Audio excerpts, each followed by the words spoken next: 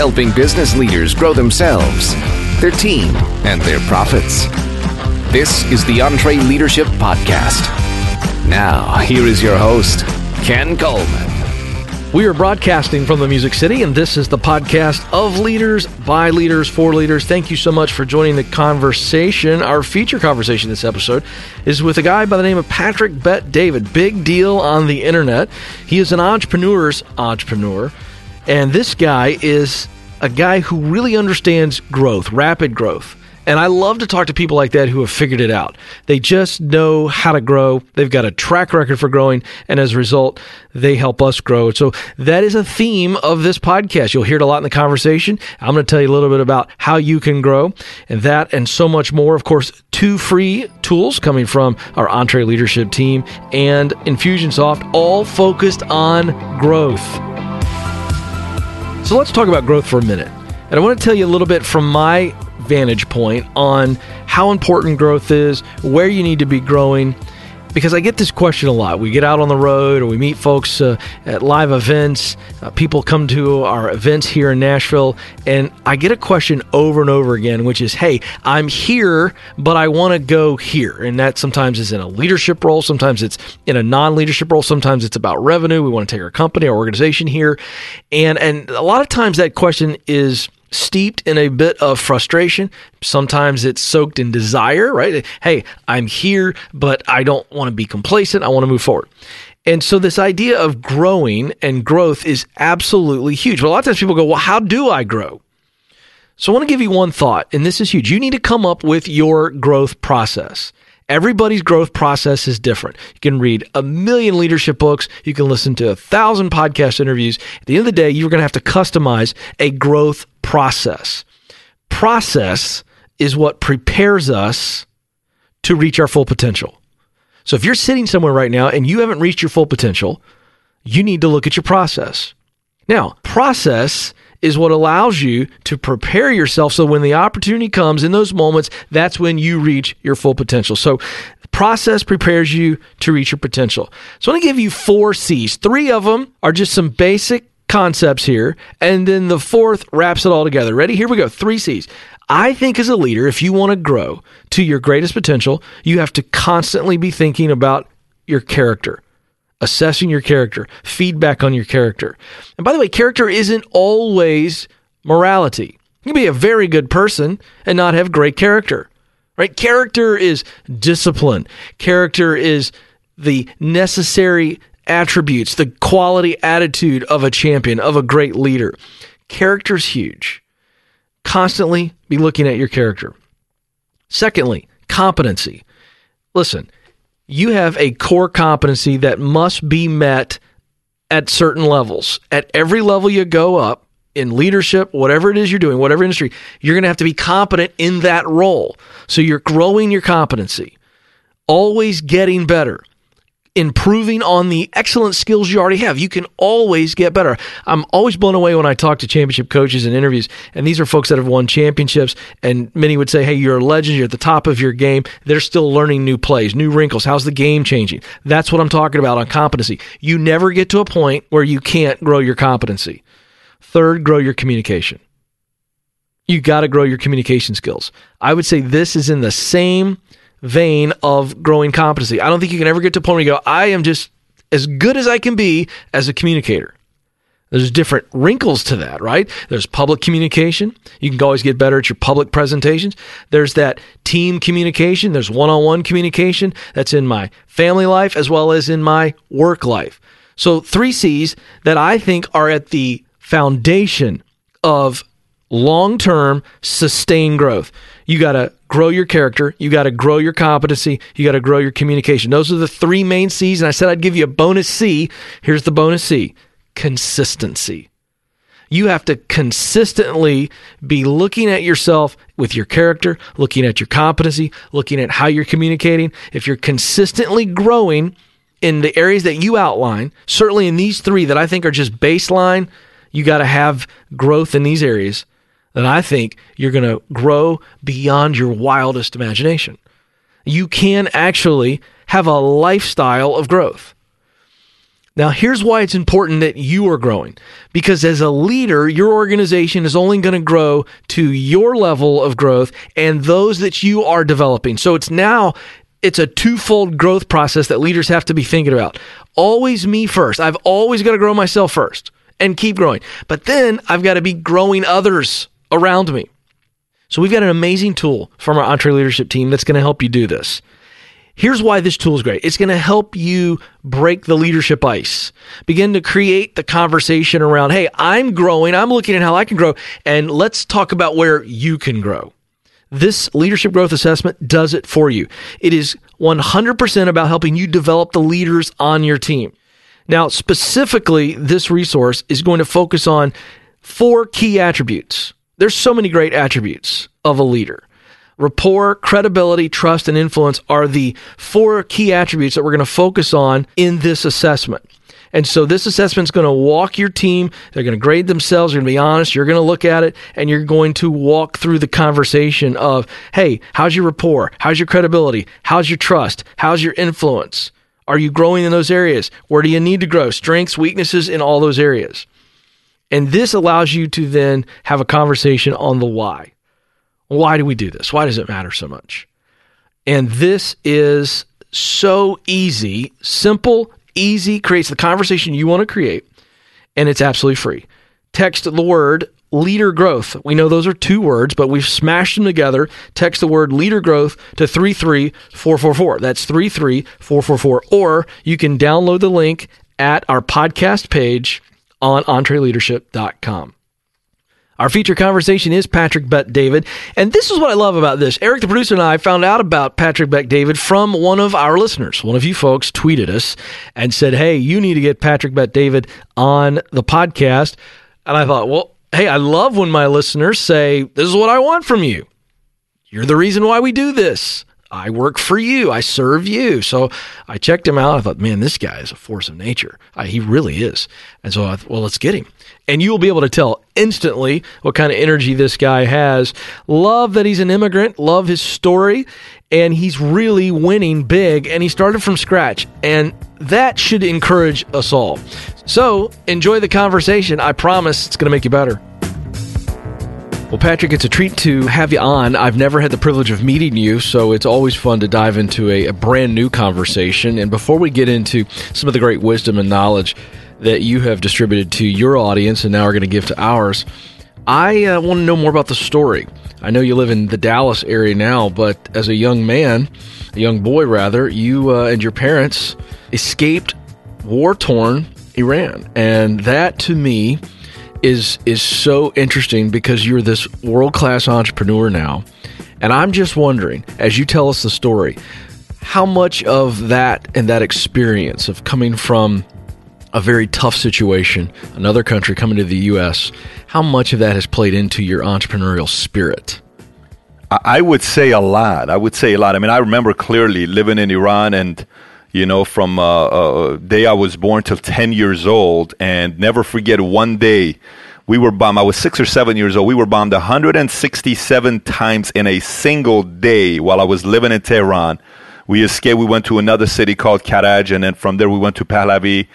And then eventually 6 weeks after Khomeini died, we escaped Iran. We went to Germany, lived at a refugee camp for a couple of years. So as a Christian family living in Iran, it was a little bit different living there. Then went to the refugee camp. From there, we came to the States, lived in Glendale, California, went to high school. I had a 1.8 GPA in high school, Ken. I'm trying to impress you here. Yes, wow. So from there on, you know, somehow joined the Army and went to the 101st Airborne Division Air Assault. I got out, and my career got started afterwards. Well, first, let's just say thank you for your service. We appreciate that, and that is a big deal, so thank you for that. Well, thank you. And secondly, let's go back, because we know you're successful. I've already let the cat out of the bag. The folks know if you're on here, you're successful, and I've already said you are. But I want to go back to that 1.8 GPA. You blasted through that.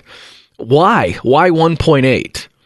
You know, that's a good question. I would tell you, if I was a student today in school, I would probably be prescribed with a ton of medication. And I'm being dead serious with you because I would see a butterfly and I would follow the butterfly. I mean, I was a guy that couldn't focus in a classroom. I had a hard time with why I need to learn mitosis and meiosis. I didn't care much for congruent parts of congruent triangles are congruent. I did like math analysis and trigonometry and calculus. That was very intriguing to me. Anything outside of that, never liked it. And Ken, matter of fact, I went to college afterwards, and I've never in my life have taken English above ESL. Never. I've never taken English 101. It's always been ESL level. And so, but my parents got a divorce. I was right after high school. I would lift weights or play sports, and I worked at Haagen-Dazs. And I didn't really care much for school. I didn't do too well with authority. I didn't do too well with anything that was going on there. I was the kid that was on his way to living an average life and probably getting in some trouble, not doing anything significant with his life until I joined the military.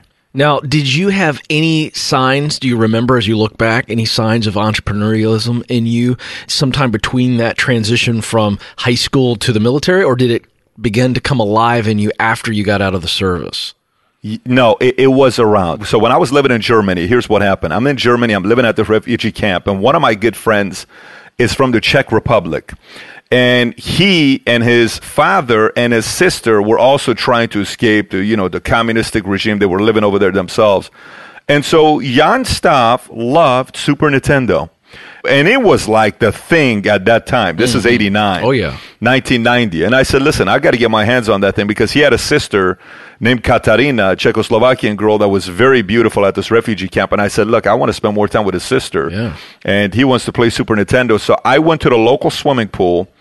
And in Germany, they're famous for drinking a lot of beer. They hydrate very well over there. So I went to the local swimming pool, and I talked to the owner, and I said, listen, I see there's a lot of beer bottles here. What do you want to do to clean this stuff up? He says, what do you have in mind?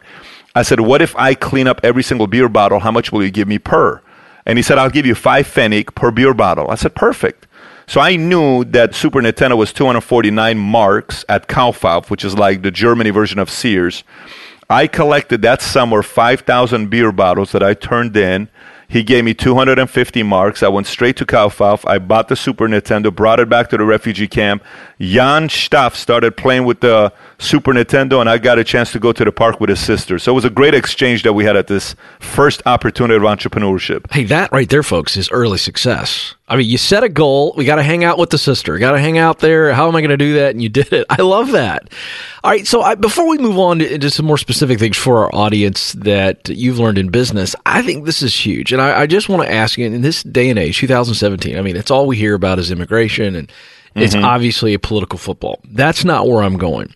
But I'm going to go back to a question I asked you earlier. What can we as Americans and entrepreneurs learn from someone like you and all those who are immigrants and then they become immigrants when they get here? What is it about that spirit, that step of faith that we can transfer into the same process of starting something we want to do? Well, here's what I could tell you about the whole immigration part. First of all, I come from a very confusing family. You brought up politics a little bit. I think this will kind of lead to the question you're asking and give you a little bit more clarity. My mother's family was 100% communist, and their Bible was the Communist Manifesto. So I grew up in a family where my mother's side, they thought, Karl Marx was just an angel. Wow. And on my father's side, they believed in imperialism. So they thought the Shah was the greatest leader of all time. Right. So I'm in the middle here every single night. I don't need CNN. I don't need Fox News. I just need to watch my mom and dad fight every single night. That's why they eventually got a divorce. It was pure entertainment watching these guys going at it politically. And so I grew up kind of seeing both sides. One side, I couldn't stand rich people. I thought rich people were all greedy and all they cared about was money and taking advantage of people. And on the other side, I thought lazy people who didn't have money were just lazy. Poor people are lazy. So eventually, coming up and, starting studying Milton Friedman and capitalism and getting obsessed about capitalism and how it works and all that stuff, I realized, look, when you live in a country, whether it's Iran, Venezuela, Cuba, China, whatever part it is that you live in, and you come to America, if I can give a visual, it's as if you've been in handcuffs and shackles all your life, and someone takes those two off and says, go live your life. Wow. I can't describe that to you. I remember one time, back in the days, I used to have a radio show on KKLA and KRLA with Dennis Prager and Hugh Hewitt and all those guys. Sure. And one time, Glenn Beck invited me to lunch in Beverly Hills, Hilton. My wife and I went out there and says, what do you think is the biggest problem in America today? I said, honestly, and this is exactly what I told him. I said, I think the white man has forgotten how incredible their country is. And he invited me on Fox. I went on Fox. I went on CNN. I started talking about all this stuff with him at that time. And I stopped touching politics as of 7 years ago. But look, again, sometimes when you don't know any better, you don't know what is the alternative. Right. This is one of the reasons why raising kids, one of the best things you can do to kids is take them to the worst part of the city and just let them see what is the alternative. We got to know what's the alternative. Sometimes the best thing we could do is go to another country for us to realize this is how it is over here. There is no capitalism. One of the benefits in America that we all have access to, it's as if, Ken, we're living in a country, we're working for a company. So imagine if you and I work for a company and there's an Equinox gym within the building. That's a $180 a month membership. But if you work at this company, they give you free Equinox membership. But you have to go and take advantage of this benefit to be able to go to Equinox. If an employee doesn't go and sign up for the Equinox membership that is free and you don't take advantage of it, it's not Equinox's fault. It's not the company's fault. It's your fault. So the same goes with if we live in America and America offers their greatest compensation plan in America is a system called capitalism that you and everybody else has the opportunity to take advantage of. Some want to take advantage of, become billionaires. Some want to take advantage of it and build an empire worth $100 million, some $10 million, some million. But if you don't even take advantage of it to make $4,000 a month as a small business on the side, it's on you that you're not taking advantage of its great benefits in America. So sometimes we just really need to realize and take an inventory of how incredible of a country we're living in America. Yeah, and see, the immigrant comes in and they immediately, I love the analogy with the shackles coming off, the eyes are wide open and they see things that sometimes we just simply do not see. No, it's true. It's definitely true. All right, I want to ask you this. So coming out of the service, take us into your early days of getting into business, where you're now a professional entrepreneur. What did that look like? So I get out of the military. I wanted to be the next Middle Eastern Arnold Schwarzenegger. This was my dream. I was going to win 8 Mr. Olympias. I was going to be a Hollywood star. I was going to marry a Kennedy. And one day I'm going to run for governor, right? So this is, wow. I'm 21 years old. I'm aspired to do this. And then I realized it's way too much drugs and the lifestyle of a bodybuilder is not a life I wanted. I said nope to bodybuilding. And I wanted to be a personal trainer. So I started working at Bally Total Fitness. Back in the days, there used to be Bally's. There's no more Bally's nowadays, but there used to be Bally's. And I worked there. When I was working at Bally's, I learned one thing very quickly. I learned that the highest paid skill in the world till today is still sales. It is not coding, it's selling. The people who know how to sell always make the most money. Bill Gates is an incredible salesman. Okay, Steve Jobs is an incredible salesman. Our president today is an incredible salesman, and the one prior to him was an incredible salesman. Whoever makes it to the highest level of any position knows how to sell. General Mattis knows how to sell. Everybody knows how to sell at the highest level. So when I'm working at Bally's, I realize I'm going to sell the rest of my life. Now, what I'm going to sell, that's the real question. I started looking at the product I was selling, which was gym memberships. The most I can ever make at that situation I was in was $150,000 a year. In America, $150,000 a year is not a lot of money, but you got to make $500,000 in America to actually be able to experience the fruits, because 50% goes to taxes. So you really only keep $250,000 of it, and $20,000 a month, your mortgage payment $7,000 a month, $13,000 left. You need to get to $500,000. That was a number that I had in mind. So at Bally's, instead of selling membership, I started interviewing everybody. So everybody that would come to buy memberships, I would ask them for 5 minutes about their career. Hey, so John, before I tell you about Bally Total Fitness, what is it that you do? I'm a dentist. What does it take to become a dentist? Well, you got to go to school for 12 years. How much does it cost? Around $200,000. What's an average dentist make after 10 years? Well, you can make around $150,000 to $200,000. Okay, cool. What do you do? I'm an engineer. What do you do? I sell real estate. What do you do? I literally interviewed everybody on what they do. And then eventually I met a girl who was working at Morgan Stanley Dean Witter. And she would always pick me up in a nice exotic car. And I'm like, how does this girl make all this money? She's in her 20s. And so she told me she's an advisor, she's a broker, she manages NBA players' money and all this stuff. I said, well, that's great. I want to do something with this. So I went and I applied. I had no idea what Sirius 7 was, nothing. I had no clue. This girl literally showed me what to do, but she said, you need a 4-year degree to get a job. And I don't have a 4-year degree. So I looked at my resume. Ken, please do not laugh at this resume, but this was my resume. Let me tell you my resume, what it looked like.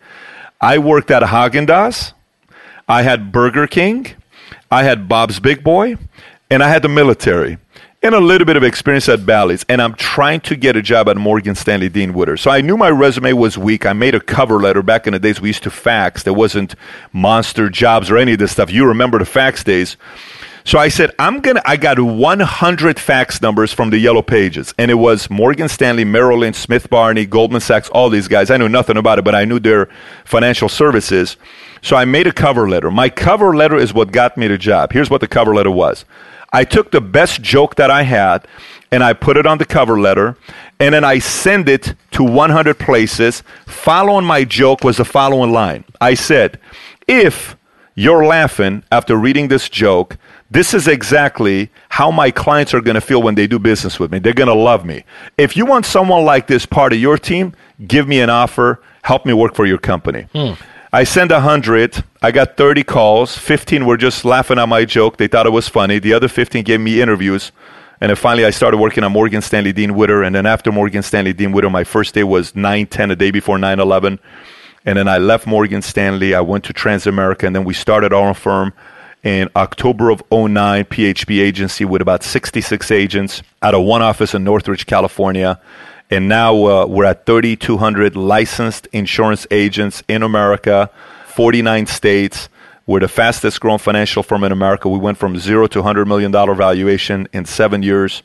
And we write more insurance with companies like AIG and Foresters and many others than any other marketing organization in America. This is how the progression took place from me getting out of the Army to where we're at now today. All right. Wow. So, folks, now you understand, okay? Now you're everybody's set up a little bit. There are a couple guys just fell off of a stationary bike in a gym when he gave them those numbers. So get back up on the bike. I know you're embarrassed, but get back up there. All right. So this is fantastic. So this is financial services, that kind of extreme growth. I want you to explain scaling. Okay. This is something that I hear a question on almost on a daily basis when we're out on the road at our live events or whatever. And this is something that a lot of entrepreneurs don't get right. When to grow, how to grow, and I think this all comes down to really understanding how to scale. So what worked for you? What didn't work? Just share your thoughts on this idea of scaling, because you certainly have done it and done it well. Yeah, so when I think about this, the first question everyone's got to ask. What do you think about when you think about the word entrepreneur? You know the game that people play where they say, so I'm going to ask you a question, I want an answer quickly. Okay, greatest basketball player of all time, Michael Jordan. Greatest baseball player of all time, Mickey Mantle or Willie Mays. Most incredible actor today, whatever name they give. I ask the question, and typically the first answer people give me, I find a problem. So if I ask anybody, what do you think about when you think about the word entrepreneur? Most people will say money, business owner, freedom, all this stuff. To me, when I think about the word entrepreneur or I think about the word business, I think about numbers, purely numbers. See, the greatest game that became so popular that we played was Monopoly, or we played chess, or we play all these games, board games. If you look at business as purely a game that you can learn, because everybody who first plays Monopoly is terrible, and then you realize which ones are the best ones to own, and don't waste your time buying utility or this or that, and how do you negotiate? I mean, you learn, but everybody's not good at it at first. So the game of entrepreneurship is a game of math, and scalability is all about math. So if you think about what we mean by scalability, you got to have certain metrics in your business. So I would take out a sheet of paper and I would write down whatever metrics anybody has for their business, whatever it is. It could be sales, it could be calls, it could be contacts, it could be dinners you do, it could be emails you send out. Everybody has certain metrics that you count.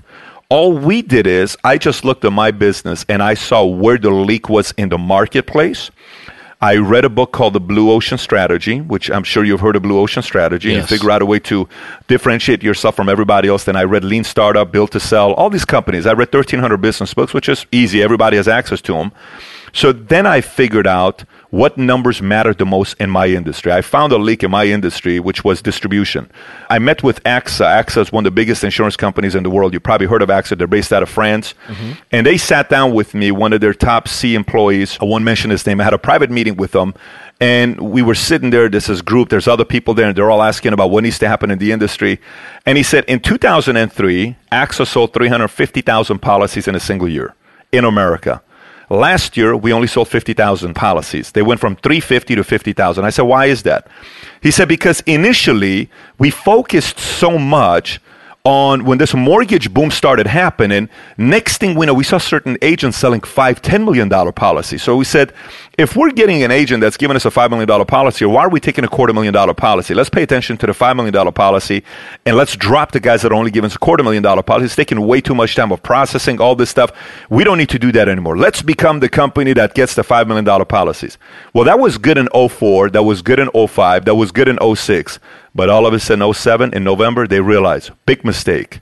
08, big mistake. Market drops 38%. Everyone started canceling all the bigger policies. But they lost all those agents that they had given contracts in 02 that they dropped. And so they realized the problem became distribution.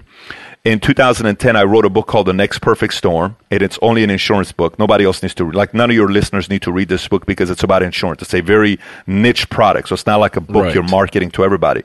So I wrote a book saying what I saw the challenge was in the marketplace, and I saw distribution. We focused on that, and I went to an event in Chicago, Ritz-Carlton, where the speaker said the two big problems in the financial marketplace is millennials and multicultural communities. And that's what we focused on. Where the average agent became a 59-year-old white male, our average agent in our company is a 33-year-old Hispanic female.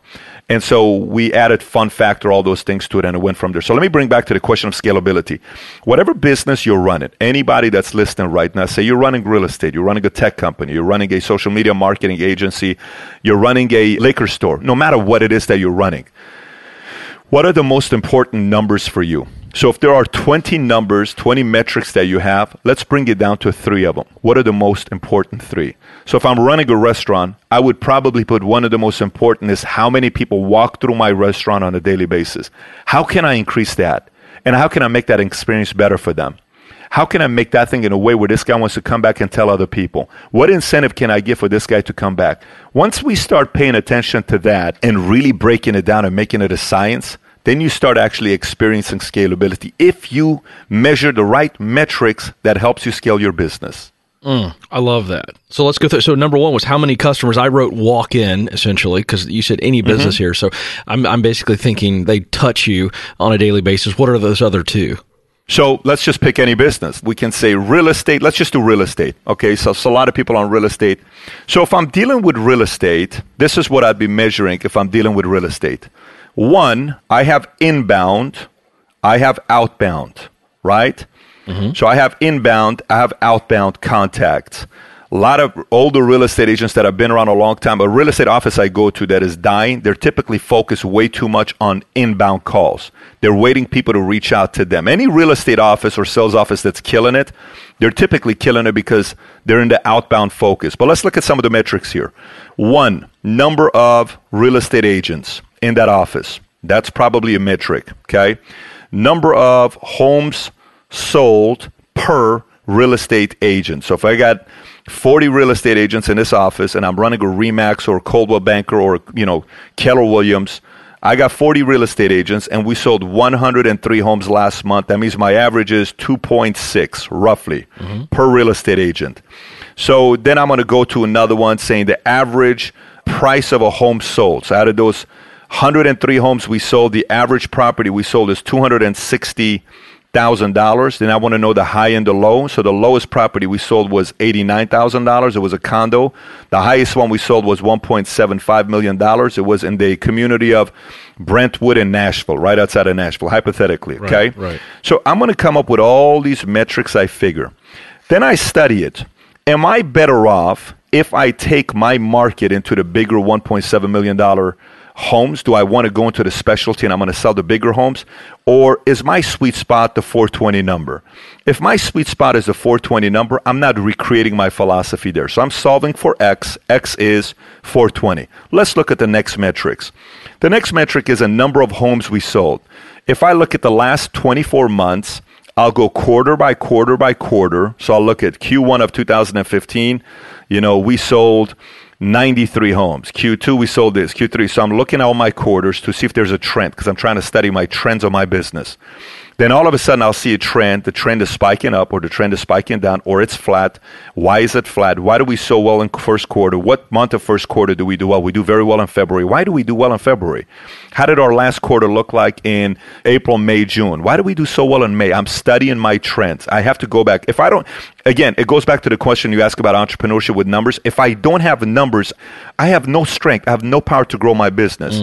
So then I look at the numbers of how many homes I'm selling.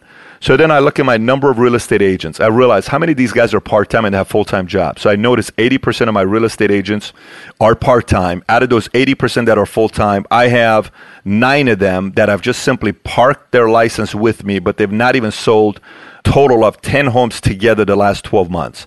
What do I want to do with those guys? Do I leave them there? Maybe they're a member of the church and they just kind of asking for a favor. Let me just park my license and I'll do 1 house a year because my husband's connected and I'm going to do 2 houses a year. Okay, I'll keep those people there. Now let's talk about the people that are part-timers who are actually trying. So out of my 40 agents that I have, now I got 21 that are part-timers that are actually doing things. And these 21 have sold, out of that 103, these 21 have sold 31 homes. Okay, so they're averaging 1.5 home per month, hypothetically. Then I have my 10 real estate agents who are full-timers. So do I do well if I go out there and get more real estate agents? Do I do well if I go out there and increase the value of the home? Do I do well if I do training so they don't sell 2.6 home per month? What if we do 3.2 sales per month? And what do I need to do that? So then I'll break it down and I'll say, well, our training system is horrible. Our training's been the same for the longest time. We're not even teaching scripts. We got to rank our scripts better. Let's look at the scripts. And then I bring my top 3 producers in the office and I say, guys, what script do you use? What do you use for this? What do you use for that? Hey, Mary, can you type what John just said? That was great. John, say it one more time. Mary, record it and then type it afterwards. Hey, Bob, what do you use yourself at the end? Because you get so many referrals and you average 5 sales a month. What do you tell the client at the end when you sell it to get more referrals? Well, here's what I say. I ask for referrals 4 times in my presentation. When do you ask it? I ask it here and here and here. Mary, can you record that as well and type that out as well? Okay, so I'm going deeper because I'm trying to make my training better to increase the 2.6 number of how many sales I'm making. And then with my real estate agent, I go out there and I take my top 3 real estate agents and I put a recognition, because any sales office without a strong leaders bulletin that's being driven, it doesn't perform. So how well of a leaders bulletin are we running? Is there enough incentives? Am I running contests? Why don't we announce an iPad contest this month? Why don't we announce a contest to win a Harley this year if you do X, Y, Z? And if I do the math, and if somebody sells this much, the Harley is going to cost me $15,000. And my office resonates with Harleys because the average agent in my office, a 43-year-old male, and they like Harleys. They drive in this in my area. I'm going to figure what their best carrot is, and I'll add that carrot. Carrots, I typically want 3 types of carrots. I want monthly carrots, I want quarterly carrots, I want annual carrots, if that makes sense. I don't know if I'm making sense when I say absolutely, carrots. absolutely. So I want monthly, I want quarterly, I want annual carrots. Maybe I'm not running any carrots. Maybe I've become this boss that's annoying. I cash the checks. I drive my Bentley to the office. I work 4 hours a day, and I'm doing so well on the golf course because I'm so cool on my country club, but I forgot I'm not even connected with my real estate agents. And 2 of my best guys are about to leave me to Keller Williams if I don't pay any attention. I better get involved. So I need to reassess all of those things together. Again, this is if I'm dealing with a sales office, sure, measuring numbers. Yeah. If you want to go to a different one, we can do that as well. But I just kind of want to tell you, when I'm thinking about numbers, that's how deep I go with the business. Right. Well, yeah, I'm learning here. So just to recap, for proper scaling, don't scale until you've got some metrics that give you the answers you really need. And then with the metrics and the numbers, you're able to get a clear picture of where you're at. And you know where you want to go. And so you begin to analyze all that. And then you got in the weeds, not just in the numbers, but in the processes. You're fixing the processes. Then once that gets fixed, then you can scale up. But you've got to fix processes and make sure the numbers are trending the way you want them to before you ever start to scale. Is that what I'm hearing? Absolutely. Yeah, that's good. Absolutely. All right. So you said something earlier in the conversation that set up that last piece when you were talking to the banker, I believe it was, or the financial services guy. And you said they found some leaks. And one of the things you actually talk about on your blog and on Twitter is how to find leaks in your business. I think it's similar to what we've been talking about, but specifically, I think, is it just numbers? Is that what you're saying? If you could sit down with our audience and say, all right, to find the leaks, here's specifically what you're looking for. Is that what you would say?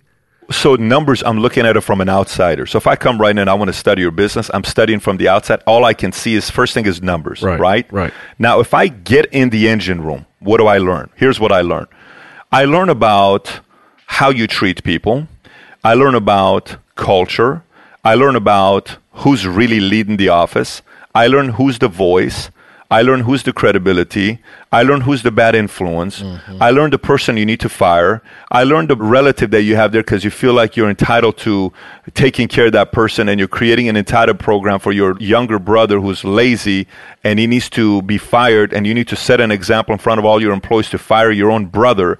Yes, you're going to have problems at your house, but the business stays in the books, and hopefully your brother's going to get his act together instead of making it look bad. I'm going to learn that. Okay, so the numbers are from the outside looking in, but when I come in, I see the heartbeat of your business. And the heartbeat of the business has a lot to do with how the leaders run in the entire company. You'll learn a lot from just watching 1-2 days of work at a business. You suddenly realize there's a reason why this business hasn't grown for 7 quarters continuously. Or you'll say, there's a reason why this guy's been killing it for the last 3 years. This guy's a stud. This girl's a killer. I like how detailed she is. Wow, she knows her strength. Because, look, generally, a lot of times when people become entrepreneurs, they think just because you're an entrepreneur, you're a CEO. You're not. That's kind of like saying the following. So let me tell you how confusing that is. It's kind of like me and you, Ken. Let's just say we start a basketball team, okay? And we say, hey, let's go in this league and start a basketball team, okay? And you're 7'2", hypothetically. I'm just throwing numbers out there. And you say, Pat, I want to be the point guard. Like, dude, you're not the point guard. Yeah, but I got quicks. I got some quicks for a big man. No, bro, you're not the point guard. We need a center. You need to play center. So do you see how funny that is? Like, we're laughing at it? Yeah, it's Some people start a business and they think they're the CEO. That's right. But they're great at operations, but they're great at finance, but they're great at selling, and they're not good at CEO. You know, I had my business partner, Tom Ellsworth, who he himself was part of JamDad when they initially sold JamDad for $680 million to EA Sports. He was one of the 7 owners. So he had a big victory there, and then he became the CEO of GoTV.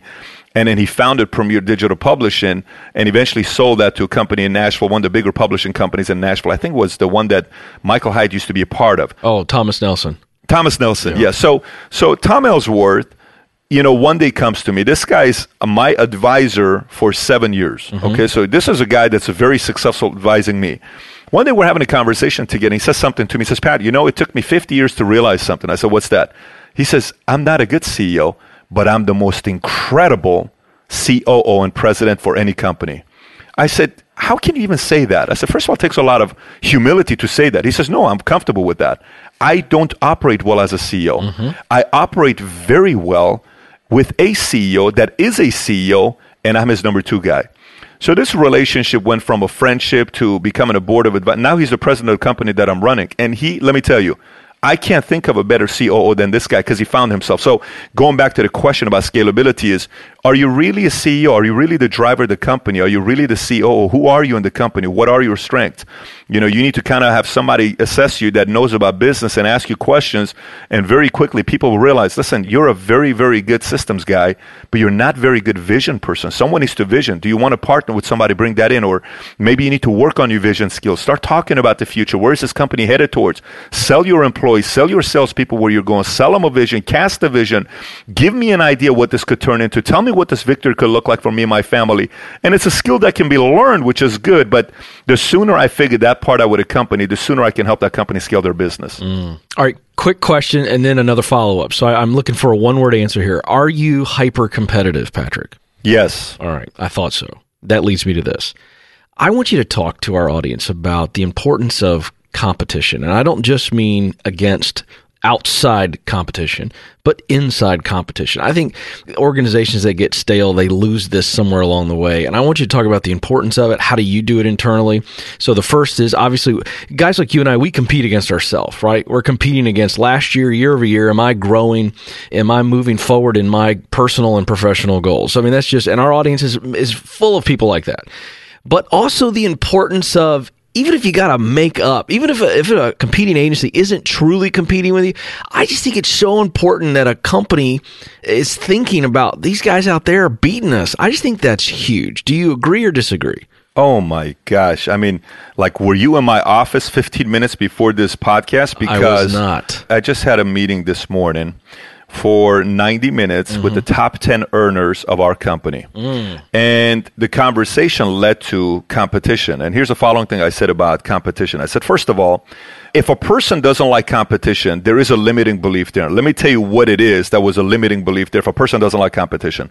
There's typically a sibling that outdid them. Yep. They typically lost a boyfriend or girlfriend to somebody else. They typically tried to play on a sports team and they were kicked off the sports team. They typically had a very, very bad beat down when they were a kid, and they still remember that one kid that beat them down, and they think everybody else is that kid. There is an event. And as a person that runs a sales force, my responsibility is to find the limiting beliefs and tell them, unless you drop this limiting beliefs, nothing can change in your life because you got to get over this. You've got to get over this. If you can't get over this, I can't help you. And there's only one person that can help you get over this limiting beliefs, and that's you. So that's one thing. There's one thing to have a system to allow people to overcome their own limiting beliefs. And one of the things we have in our company, I've been doing this for the last 11 years, I have always had a book of the month. Always. We always do book of the month. At my home office right now, this is just Supportcast. Every single month since the company started, we've done a book of the month. And every single month, everyone is required to write a report on the book of the month. And we are required to come together for a 2-hour meeting. And we share exactly what we got out of the book and we process it together. But we do this every single month. This is for the home office side. For the sales side, I have a book of the month for everybody on my sales side, and we've been doing this for the last 11 years. I'll actually give you a great book for competition that we just talked about this morning. It's called The Inner Game of Tennis. The Inner Game of Tennis. And let me tell you what's special about this book. They asked Tom Brady, where do you get your competition from? What book can you recommend? He says, one book changed my life. It's called Inner Game of Tennis. That's quite a referral, isn't it? That's right? One of the most competitive, if not the most competitive guy in the NFL says Inner Game of Tennis. So let's process competition together. Look, if we ask 100 parents who raise decent kids, let's say 100 parents who raise decent kids, that these kids ended up becoming good citizens and they did well for themselves. One became a lawyer, one's running a business, one runs a restaurant, one is running for office, one is doing this, but they did good with their kids, okay? So 100 parents who did good with their kids. If you and I were to ask a question and say, hey, great parents, what was one of your secrets from not getting your kids to get introduced to drugs and, promiscuity and all this other stuff? They're probably going to say, look, don't think like my kids didn't smoke weed, but the way we fixed it and at least didn't get some of them exposed to it is by positive distractions. I'm going to tell you here, one of the best things a company and a CEO can do is to create a positive distraction in their company. There are way too many negative distractions. The best positive distraction for a kid that helps them avoid anything dumb to do growing up is sports. And what makes sports special is competition. A kid comes home, somebody beat him, he works on it over the weekend, he watches YouTube videos, he's developing himself, he starts hitting the weights, he starts doing things, he goes back, he tackles the other guy, he's calm, Dad, I got better, you know what I did, and I'm going to show this guy. And so that positive distraction distracts him from doing anything negative. If you do not have an environment with a lot of positive distraction, there's a lot of lag time. When there's a lot of lag time, there's too many opportunities for your salespeople, your employees to do dumb things that cause them to get the morale down, and your sales goes down and the company's profits go down, right? So on the competition side, like I was saying earlier, I have 3 carrots: monthly, quarterly, annually. And the carrot is different. Like last month, we gave away, Super Bowl ended. So everybody's talking Tom Brady, Tom Brady, Tom Brady. Last month, to the number one producer last month, I gave a signed autographed jersey of Tom Brady framed. Tom is signing it in 2 weeks, and I'm going to give it to this guy at the event I'm holding at Disney World at this hotel. And I'm going to give it to him in front of a couple thousand people. Wow. But it was Tom Brady. Prior to that, we took him to Dubai. We went to Aspen, or we went to our next trip. We're going to Cancun, or we'll go to Greece, Croatia, Venice. I'm taking him next to these places, or we'll go to Super Bowl, we'll go to a game, or I'll take you to a local restaurant, or I'll take you to, like at our last convention, I had Magic Johnson as a speaker last month. He came down, I interviewed him. You can see the interview on YouTube. And then right afterwards, I took our top 18 guys. I rented a private jet at the end. We got on the jet. We stayed at a really nice place. We went to nice restaurants, and then we flew back. That was an experience for them. Now, here's the thing for some of the people that are listening saying, did he just say private jet? That's $60,000 to charter a jet and 3 hours flight from Fort Worth to this. Yes, I didn't start off with a jet. I started off with, believe it or not, giving $100,000 bars to my employees. Right.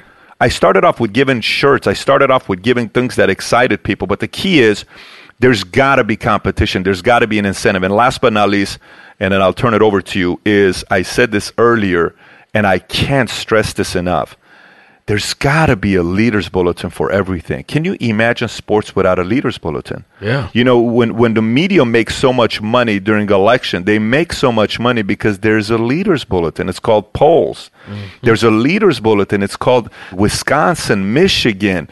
Who's campaigning in Florida? That competition draws us to make so much money for CNN, Fox, MSNBC, because there's a leaders bulletin. And that same exact principle can work for your business as well. Oh, it's so good. All right, final question for you. And I know this is right down your alley. It's going to be great. We have a lot of high achievers, entrepreneurs, folks who want to become entrepreneurs. Maybe they're currently in an organization and they're dreaming and they're planning and they want to get out there and do it. I want you to encourage the heads and hearts of our listeners for those who, and I'm just feeling like there's a big swath who might be a slight bit discouraged. Maybe they're starting to get restless and impatient, which is a natural emotion for anybody that wants to go after it. I just want you to encourage them. What would you say from your head and heart to theirs?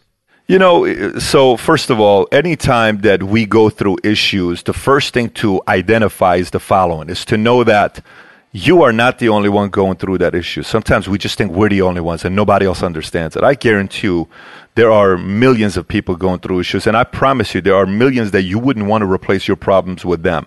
I remember a mentor of mine told me once, he said every 90 days when he was building his business for the first 5 years, he said he read a biography every 90 days. And the biography that impacted him the most, for whatever reason, was Teddy Roosevelt. You know, Teddy Roosevelt, if you read his story, he lost his wife, he lost kids. I mean, this guy had a rough life, man. I mean, something was going on with this guy. And the man upstairs was preparing him to be one of the presidents that was beloved by his country. And who knows what's going on with you? Who knows who's preparing you to become somebody that's going to do something significant with your life? But I will tell you one thing that is going on a lot today. I don't know if it's an epidemic yet to call it that. But there's a lot of anxiety attacks going on. There's a lot of people that are asking me questions about panic attacks and anxiety attacks and all this other stuff. I was just recently visiting two people that run, one guy runs the number one restaurant in LA. They do $15 million per year in LA, one restaurant. That's $15 million a year. And the other one runs a transportation company. They do $100 million per year. Each of them had different kind of areas they wanted to fix in their business.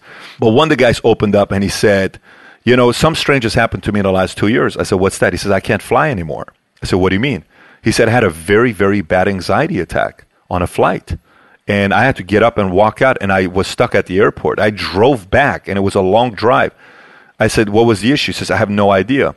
There's a lot that are going through right now with anxiety, panic, and depression. And what I did is I took 2 years ago, I started studying those topics. I just started reading every book that's out there on it. And one of the best answers I ever got that helped me throughout the journey of building a business, that you go through having to slay many dragons throughout the process, and there's going to be crisis. Whenever you decide to run a business, there's going to be crisis. But one thing made it very simple, and here's all it was. Anytime you find yourself being depressed and down, is because your mind is consumed with things that happened in your past. Anytime you see yourself having anxiety and panic attacks, is because your mind is living in the future too much. You need to control your mind and bring it to the present moment and take out a sheet of paper and write down 3 things you can do today to make it better. And once you have that compass in your mind, anytime you go through that depression symptoms that happens, you know how to bring it back. Because you say, I can't control that. I'm bringing it back. I can't do nothing about what happened 6 years ago. I'm over it. Bring it back to the present. What can I do right now? Boom, I'm doing this right now. And boom, take activity. Or, oh my gosh, why is my heart going so fast? Why is my palm so sweaty? Why am I having this anxiety here right now? Because you're thinking about what's going to happen 6 months from now. Stop stressing about what's going to happen 6 months from now. The only way you're going to fix what's going to happen 6 months from now is with your behavior today. What can you do today to fix it? But for the people that have chosen to become entrepreneurs, let me say one last thought here before I turn it over to Ken. Look, I respect you like you have no idea. Let me tell you why. I respect patriots tremendously because they put their life on the line. And I respect entrepreneurs because you put your salary on the line. You see, when you become an entrepreneur, you no longer have a salary. And that's respect. That's as if your income died. I have a lot of respect for you. Some of you do this with having kids. Some of you do this with having families. Some of you do this with having expenses. Some of you are doing this and financing your business with the savings out of your 401k or some other places. There's a lot of courage to do that, and I respect you. But let me tell you what's even bigger. I want to see you win big, so you got to make sure you make your business win big so you get to experience the fruits of your labor with the people you love the most. So hang in there, keep improving, keep getting better, and good things are around the corner for you. Folks, that is an exclamation point. I hope it encourages you. I know it has encouraged us here in the studio. And Patrick, what a treat, my friend. We're going to have you back, and I'm really glad that one of our listeners said, hey, you need to get this guy on, and I got to tell you, I've enjoyed it thoroughly. I know I'm better for it. I know our audience is as well. Thank you, sir. Well, appreciate the invite. Hey, folks, hope you enjoyed listening to Patrick. His website is patrickbettdavid.com. He does a really nice job of giving you a nice mix of things that encourage you and equip you. So go check him out online, patrickbettdavid.com.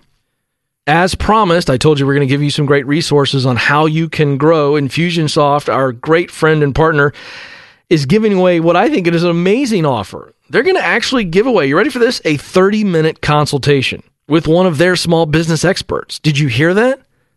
I hope you didn't run off the treadmill. That's a free 30-minute consultation with one of their small business growth experts. So what are they going to talk to you about? In that 30 minutes, they want to help you with some actual tactics to convert leads into loyal customers. Hello, that would be worth it. But there's more. They're going to help you with calls to action that you can design so that customers are going to trust you and they're going to actually win with what you are providing them. Speaking of loyal customers and a raving fan, if you do that, you get them to trust you and your product makes their life better, Katie bar the door. They're going to give you ideas and offers that are irresistible.